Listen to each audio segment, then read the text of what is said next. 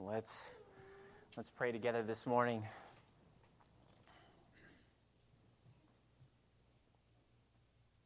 Father, we come before you and we recognize that you have indeed been wonderful to us. You treat us so well. Your grace is so abundant, and we come just rejoicing in you, rejoicing in the gospel this morning, rejoicing together as the body of Christ. We come and just recognize, Father, you are providentially caring for us daily, even hourly. We recognize your grace in the rain, in the snow, in the heat, in the cold, at all moments, the food on our tables and clothes that we have and everything. We recognize that it is your grace. It is you. You are the one providing for us all these things. Yes, there are trucks that are driving and taking food here and there and all these things, but we recognize behind everything is your caring, providing hand. And so we come just thanking you that you give, and you give to those who have rebelled against you, who have not sought you, who have not loved you and have sinned and turned away from you. And so we just come, Lord, with so many reasons to rejoice and be thankful today. And we come and just recognize that you are wonderful to us. We thank you and we pray as we recognize the greatest wonder of all, your Son, and your sending of your Son to come to die for us. We thank you. And we look to you as this morning we turn to your word, which you have provided also. You have revealed yourself to us. Mercies all around. And so help us, Lord, to look to your word. May it be a lamp to our feet and our light to our path. May you lead us, may you guide us, may you transform us by your word and your spirit this morning. Help us, Father, as I so often pray and even plead for myself, that we would not, and I would not, just simply hear your word and just go away and act like nothing at all happened, that I didn't hear it or didn't read it or didn't, hear your word that very moment. And so may all of us come and be ready to receive it, even as your word gets really deep. At times we come and just pray for your hand and your grace upon our minds, upon our hearts, upon our lives. May you work in us, and may you open the eyes of the blind. May you soften hard hearts. May you help the lost to be found. Amen. And so we pray you bless our service, even as you already have. May you bless the other services all around the world as our other brothers and sisters in Christ are gathering to worship you. And so help us, Lord, and we pray, glorify your name this morning. In Jesus' name, amen. Amen. If you would, go ahead and turn your Bibles to the Gospel of John. And we will be in John chapter 17, verses 1 through 5 this morning. Now, last week, if you were here, we ended chapter 16, and even if you weren't here, you can just kind of look up there in your Bibles. You can see, where it ended there. But it ended with triumphant and victorious words. And so the words there that ended, Jesus, he said in John 16:33, "In the world you will have tribulation, but take heart. I have overcome the world." Amen. Praise the Lord. And even as we ended last week, rejoicing in him who has overcome the world, just continue that heart this morning, because it is right from there we go into John 17 here. Now, before we kind of, get through, or at least where we're headed in the Gospel of John, is right now we we have before us this kind of great dam, the water is safely contained, within the dam. Everything's kind of good right now. It's rather calm, or at least seems rather calm, and so everything's going mostly well, and yet, at the same time, we know as we've been walking through this gospel, the cracks have already begun, haven't they? Just one after another, and these cracks, and so we've seen them in this gospel. We've seen that when Jesus, he healed on the Sabbath, and wow, what a crack began there.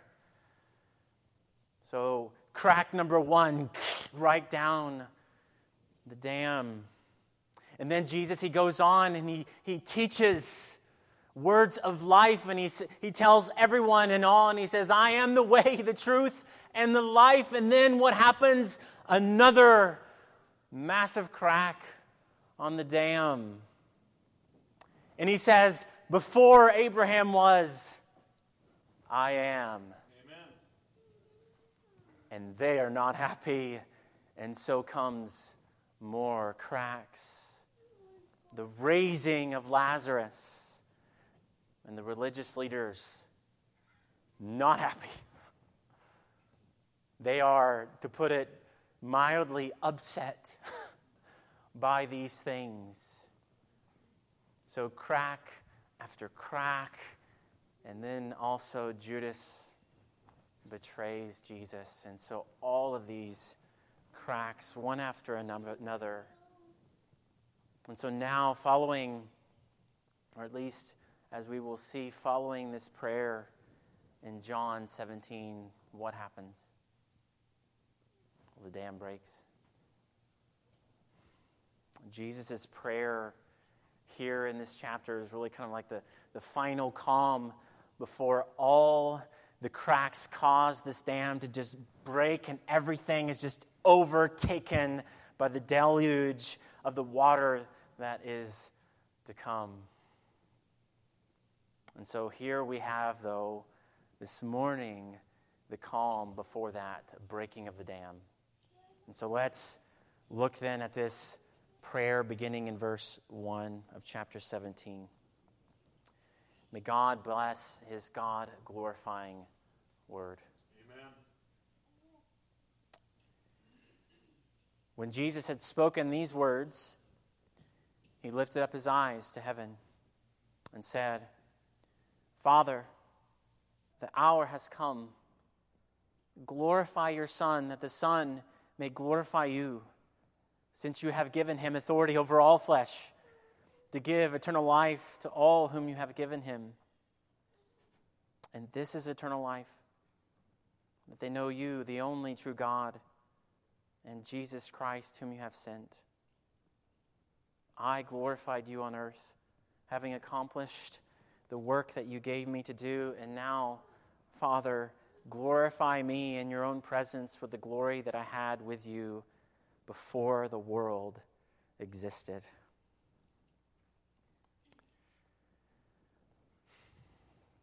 So I don't know about you, but as this farewell discourse is coming to an end, I'm left kind of wanting more, We've heard Jesus and his words and how wonderful and yet kind of perplexing they are as well at the same time.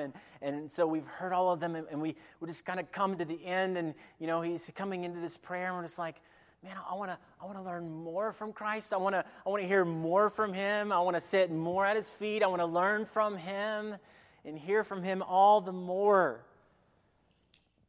So I don't know if you're like that after having walked through this farewell discourse like I am, just kind of longing for that.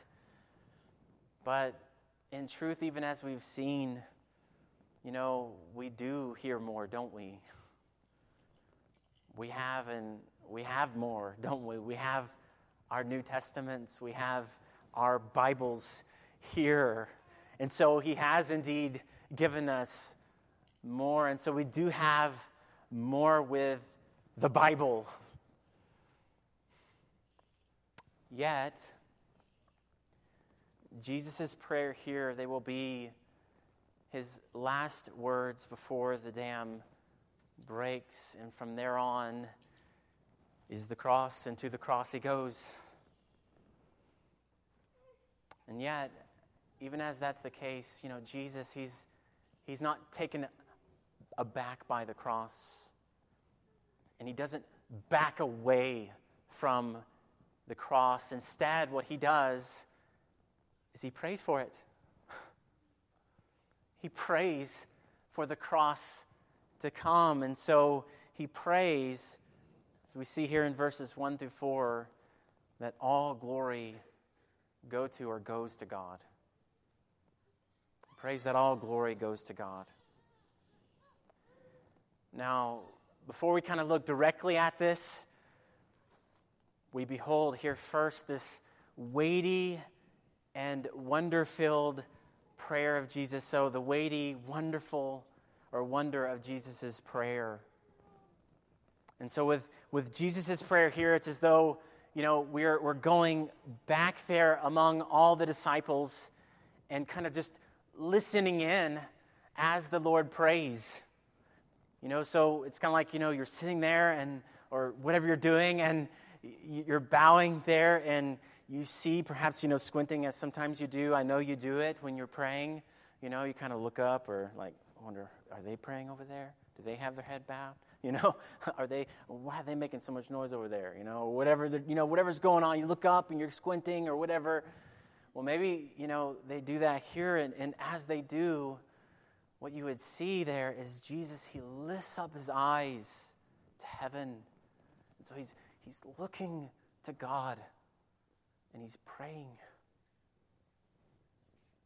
And so he's lifting up his eyes to the Father. And so with this kind of, you seeing this and seeing Jesus do this, there's this confidence about him. There's a blamelessness. There's a kind of intimacy to Jesus' prayer.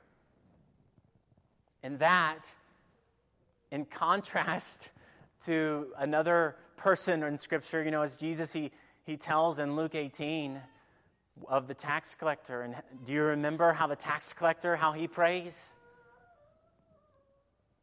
Well, let me read it for you. Luke 18:13.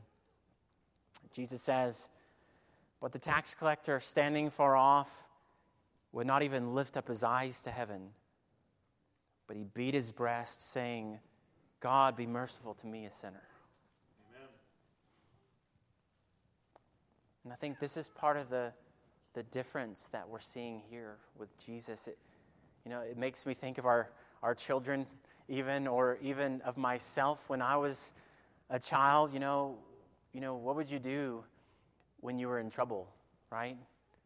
Maybe your mom or dad, they'd catch you doing something, and now you're looking at them face to face, or maybe it was your mom and dad as your teacher. I mean, what are you usually kind of doing, Yeah, I know, whatever maybe you're looking around trying to avoid their eye, but we kind of get this practically that we do this ourselves, we look down, for a variety of reasons, but, certainly some sense of being ashamed. Personally, I didn't want to face the kind of punishment that was coming or the guilt that from what I had done.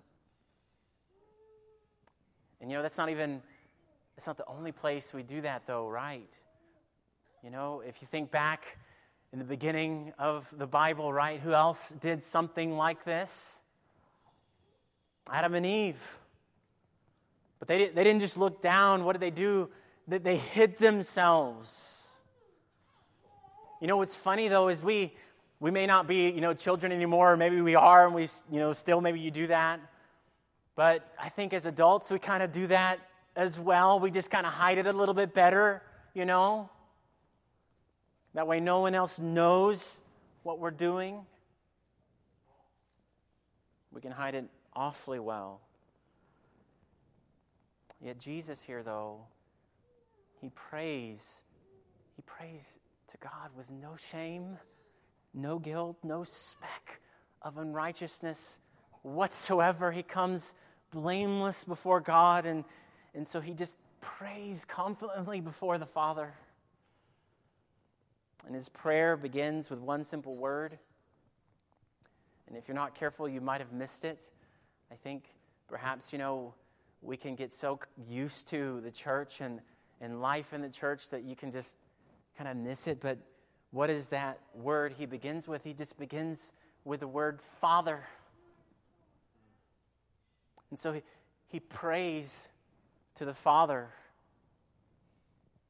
Now this may not be something that you can do. What do I mean by that? Well, if you don't know Christ, you do not know the Father. You don't know God. And so even though you may pray it to God, you don't know Him, and He doesn't know you either. So this kind of language, it is not for you if you don't know Christ. I mean, you could say it, sure, but you're not saying it because you really know God. It is only in knowing Christ, for us who know Christ, that we confidently come based on His blamelessness. We can pray to the Father with our eyes looking up and say, Father. Amen. Not because of my blamelessness. I'm not blameless. It's Christ. And Christ alone. And so we can do, even as Romans says, and cry out, Abba, Father.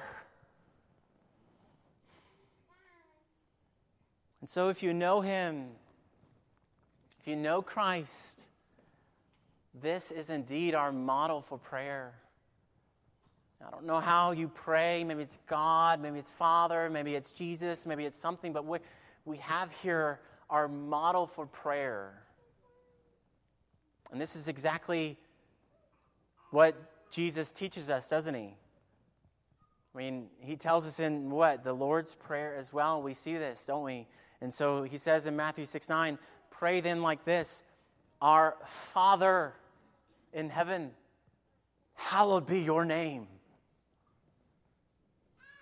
Or even just look a little bit over in John 16:23, and what does He say there too? He says, truly, truly, I say to you, whatever you ask of the Father in my name, He will give it to you. And so we see this kind of pattern in prayer, pattern in Scripture all over the place, that you pray to the Father. Now, this doesn't mean that you aren't allowed to pray to Jesus or even to the Spirit of God, but our normal pattern for prayer is praying to the Father through the Son by the Spirit of God. Amen. Because why? Because we know Him. This is, I am the way, the truth, and life, and no one comes to the Father except through me. So you glory in that kind of praying. I can pray to you, Father. I can say, Father, and I have access to you through Christ. Amen. And as I'm praying, the Spirit of God is in me and helping me and giving me grace to pray.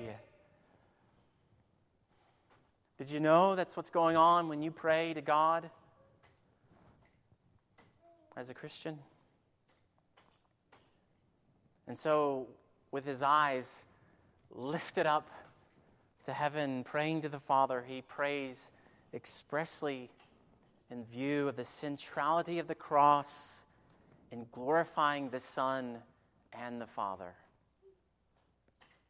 So he prays in view of the centrality of the cross in glorifying the Son and the Father. And so we see that in verses 1 through 2 and also in verse 4. And so he prays there in verse 1, glorify your Son, that the Son may glorify you.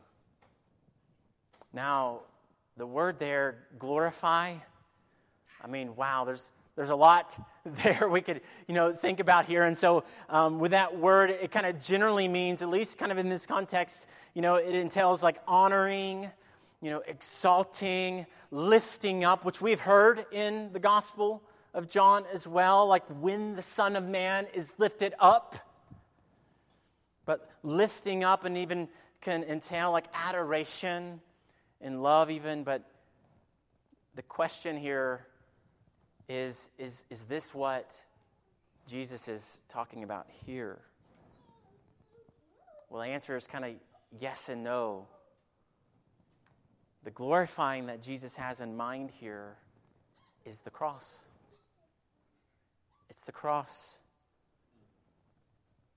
So in going to the cross, He, Jesus, and the Father will be glorified, will be exalted and honored.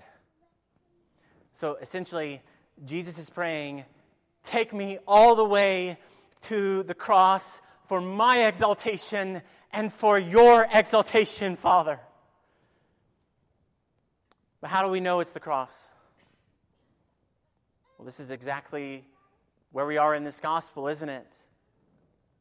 I mean, this is the whole context of Jesus' prayer here in John 17, as the cross is right there. The dam is about to break, and the waters of suffering, of reviling, of insults, of betrayal, of God's wrath, they will come and they will crush him. Or even we see there in verse 1 when he says plainly, the hour has come. The hour has come. And so Jesus, he came to die for sinners, to die for those given him by the Father. Verse 2, and then Jesus has done all that the Father has told him to do and to say. He was faithful, he was obedient, such that the work is as good as done. Verse 4, the work has been accomplished. Amen. Now, just see here too, Jesus, he doesn't shy away from things that we might want to shy away from here in the church. I mean, there's so many things like that.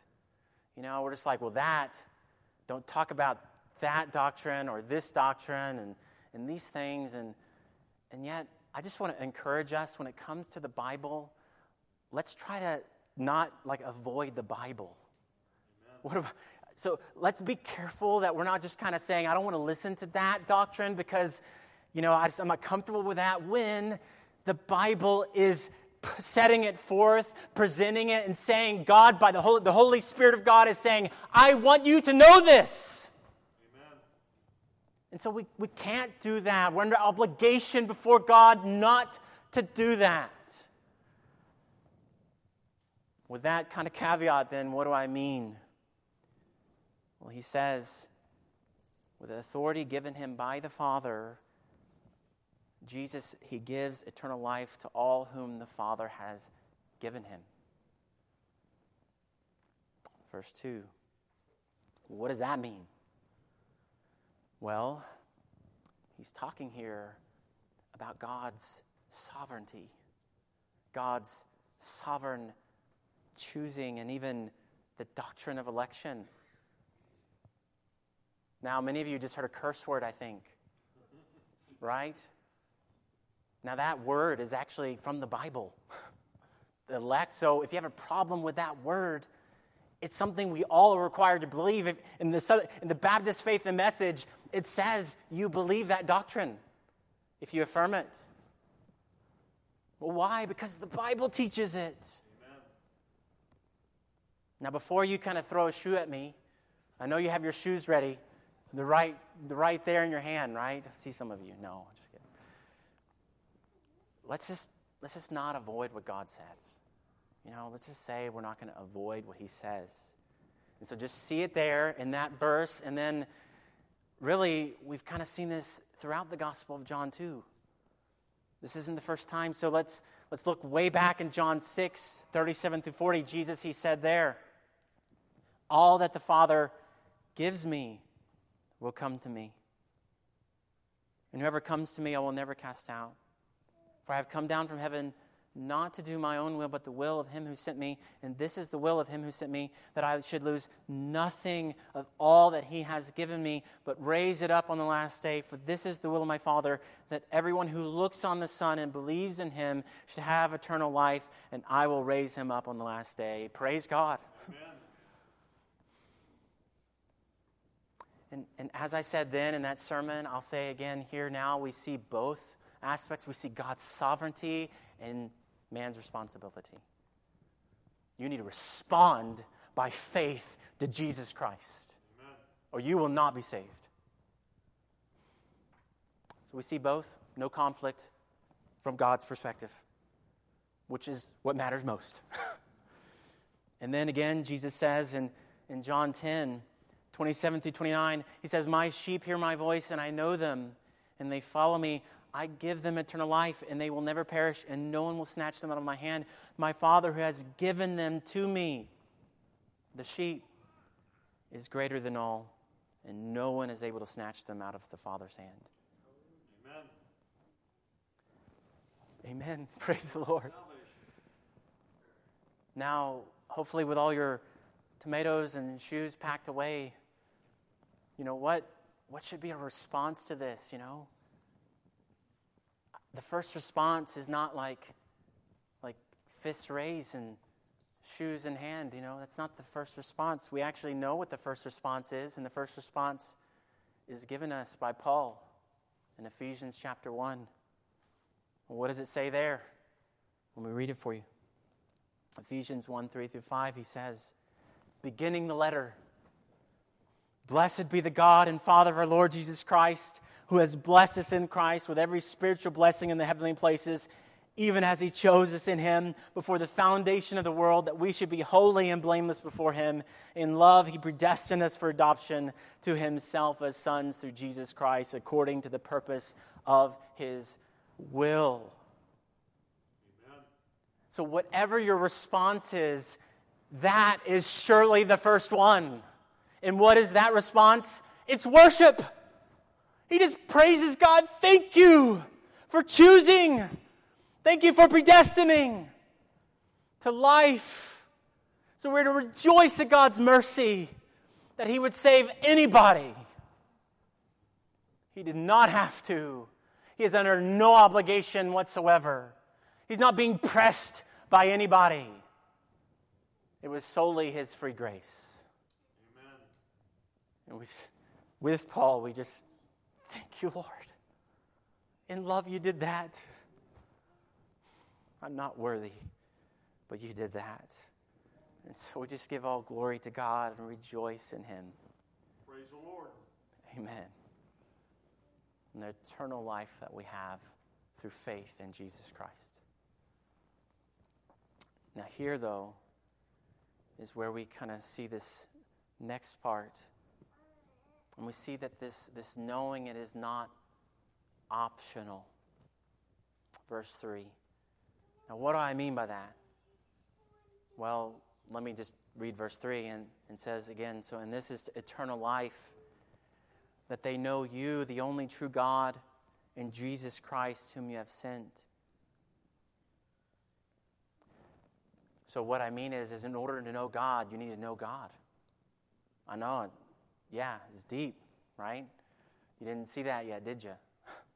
Well, yeah, that's right. You need to know God in order to have eternal life. Yet, here, the sort of knowing Jesus is talking about here, it's not kind of this dry, kind of dead, desert sort of knowing. It's not like a lifeless, no water, there's nothing going on there kind of life.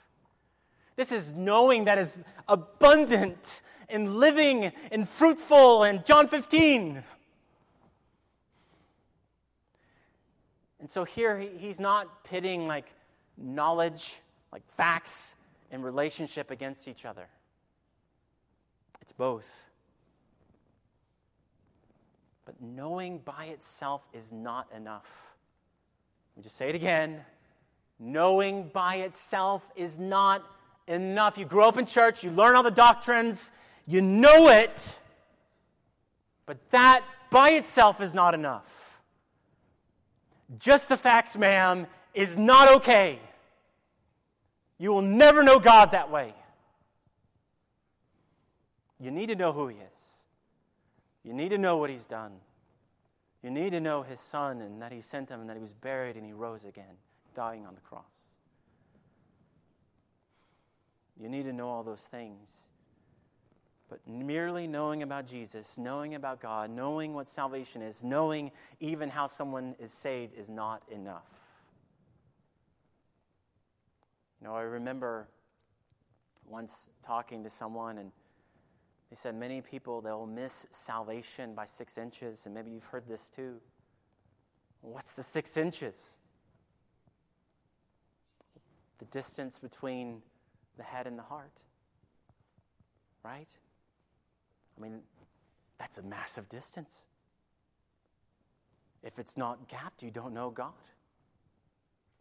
It's not just the head.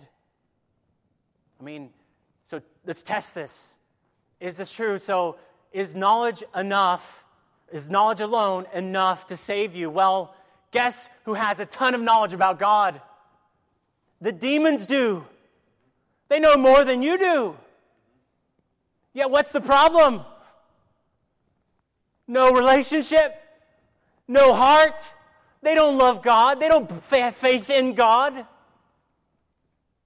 James, he says, you believe that God is one, you do well. Even the demons believe and shudder. Well, good job. You can join the demons on that day with all the facts you have and without the relationship. You need both. Amen. And we kind of know this practically as well. I mean, who are those closest to us? Is it just facts? Are those the people who are your best friends or your spouses? Just facts, that's all they know. No, my goodness, no. No. I mean, those we are closest to, they know us and we know them, right?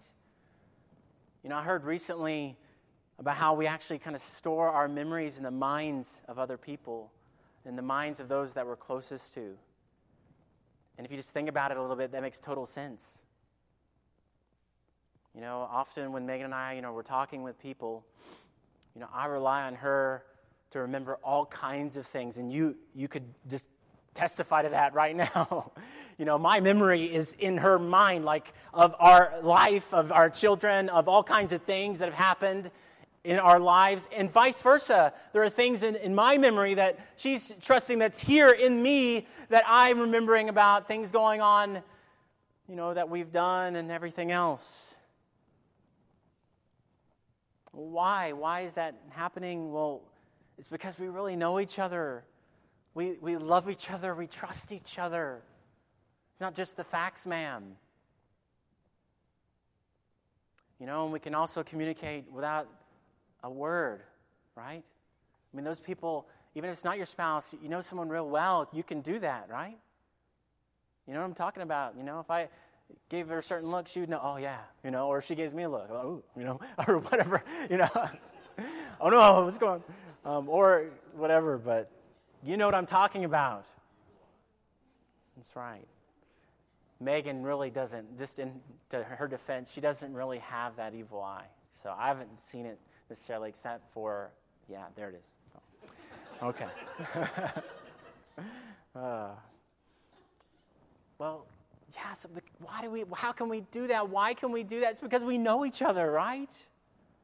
I mean, she knows me better than anyone else, and I know her. It's not just facts, it's relationship. Well, this is the kind of knowing we have when we know God through Christ. It's knowing and knowing. Facts, relationship, knowing the true God through Jesus Christ. And that's eternal life. That's eternal life. This is what he's saying. Life is in knowing God through faith in Jesus Christ. That's where life is. And again, this makes sense. Just think back in Genesis chapter 3. When we sinned against God, what happened? We died. You spiritually died at that moment, and you would physically die later. You died. Life was taken away from you because you sinned against the living God, because you ceased knowing God in truth. Not just facts. We died when our relationship with Him was severed. So knowing Him is eternal life, and knowing Him is not optional. So if you don't know Him this morning, you do not have life. Hear it plainly. You are dead because He is the only one who can give you life. Amen. This is eternal life. The kind of life He's offering to you is this real, you can have it truly kind of life. And so the right question is do you know Him? Not just in the head sort of way, but both head and heart.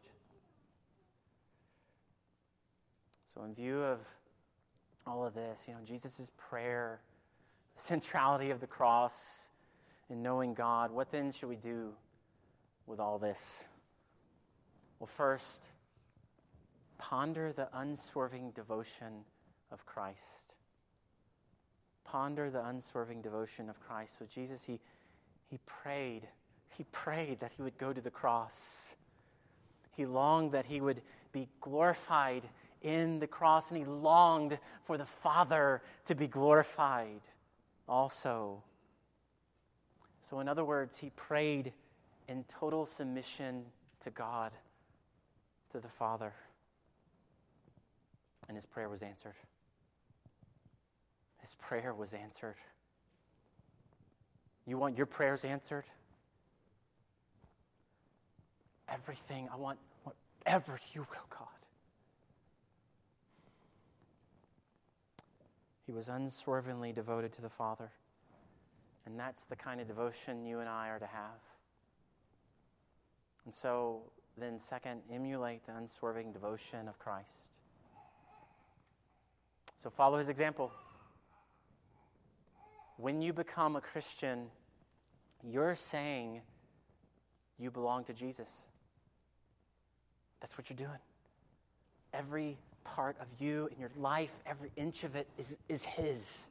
It's not like you have this section and this section. It's all of me, Lord, is yours. And this is what baptism pictures. Now, hear me clearly. Baptism is not what saves you, but it's picturing that. It's picturing that whole life, I'm all yours, God, kind of thing going on in your heart. And that happened in your heart already. So you were buried in the water, dead in your trespasses and sins, and then God graciously gave you life and you rose up out of the water. Amen. Alive to walk in newness of life. And now you're His. And that's what you're declaring. It's a public declaration. When you come up here and you're saying, I belong to Jesus. My whole life, my aspirations, my dreams, everything. These lips are His. This body is His. This job is His. This house is His. This car is His. This family is His. All of it. That's what you said when you put your faith in Christ.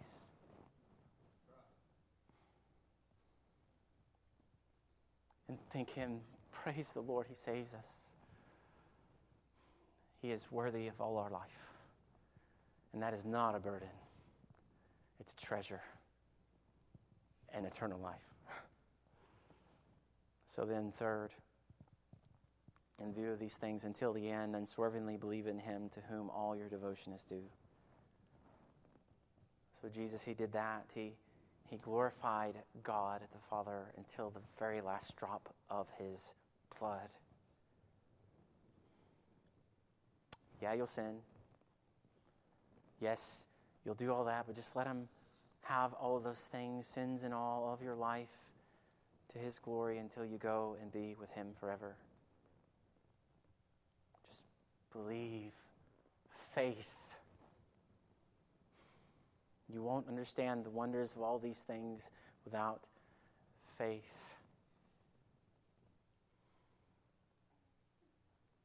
So in all this then, though, as we see these wonders in this prayer, we see here our incomparable God. Our incomparable God, verse 5. And really in verse 5, Jesus is kind of repeating many things that he said in verse 1. The way that he will be glorified and will be with the Father again is through the cross. Not that he lost his divinity or anything else like that. I mean, the Son is still the Son and that never ceased. All very weighty things. The person of Christ, God, man. He never ceased being God in the incarnation.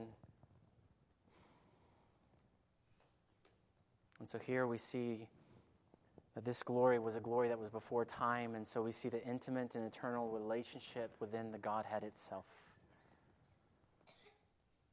So this glory, the Father and the Son, they knew and enjoyed. It has always been. It's hard to fathom, isn't it? Before there was time, God was enjoying himself. Before any of us, before angels, before anything created, he was happy in himself. And he still is. That hasn't stopped. Before even one thing came into being, there was the triune God eternally enjoying himself. He was not lacking in anything. He wasn't lonely. And he wasn't alone. And if anyone tells you that, they're not understanding the aseity of God. He's self-sufficient. He needs nothing, no one. Doesn't need us, which makes his love all the more incredible. He's happy in himself, and as Augustine said, to reach God is to reach happiness himself. So here is joy itself. Here is happiness itself. Here is life itself, the triune and the living God. And so then, incredibly, we get to say, in view of these things, if you know Jesus, you also will be with God forever. Praise the Lord. Amen. That God, the God who is joy and happiness itself and life itself. And so it says in Revelation 22, 3-5, no longer will there be anything accursed, but the throne of God and the Lamb will be in it, and his servants will worship him. They will see his face, and his name will be on their foreheads, and night will be no more, and they will need no light of lamp or sun, for the Lord God will be their light, and they will reign forever and ever. Amen. You will enter into the enjoyment, enter into that enjoyment for all eternity. It will be life in the fullest sense, and it won't be boring. You're not going to be up there kind of strumming a harp on a cloud. If that's your vision of heaven, man, that doesn't sound great. I mean, eternal years and many millennia and go on and on and on and decades and so on and centuries and you're just strumming that harp, man. No. Look at the things that God has given here. And you'll know something of the enjoyment we'll have in heaven. Except there'll be no more brokenness or sin or sorrow or evil. Praise the Lord. You will know joy unhindered. No one's going to take it away, like Jesus said earlier. And you will work, I think you will work in heaven to the glory of God without even thinking for a moment, this is terrible. Work was before the fall. In Genesis 2, it's not a bad thing. We'll be working to the glory of God. Amen. So what a joy we will have without an iota of sin or brokenness or evil. It's as the Puritan George Swinnock, he says it so wonderfully. He says, oh, what a reason to triumph in our happiness. The infinite God is ours. Perhaps we are without honors, without friends, without family, without liberty, without peace and health or strength, but God is ours. He is more than all those things, and He is ours. Our estate is not ours, neither is our family. Our body is not ours, neither is our soul, but God is ours. He is our exceeding, eternal, everlasting joy. So in view of such wonderful, glorious things, in view of such a weighty and wonderful prayer, in view of such a cross before the incomparable God, may you believe and emulate Christ to the glory of God until He takes you home.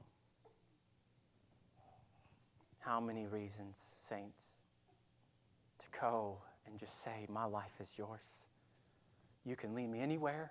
You can have me do anything, and I will obey. Imperfectly, yes, but Christ is mine. And His righteousness is mine also. Let's pray.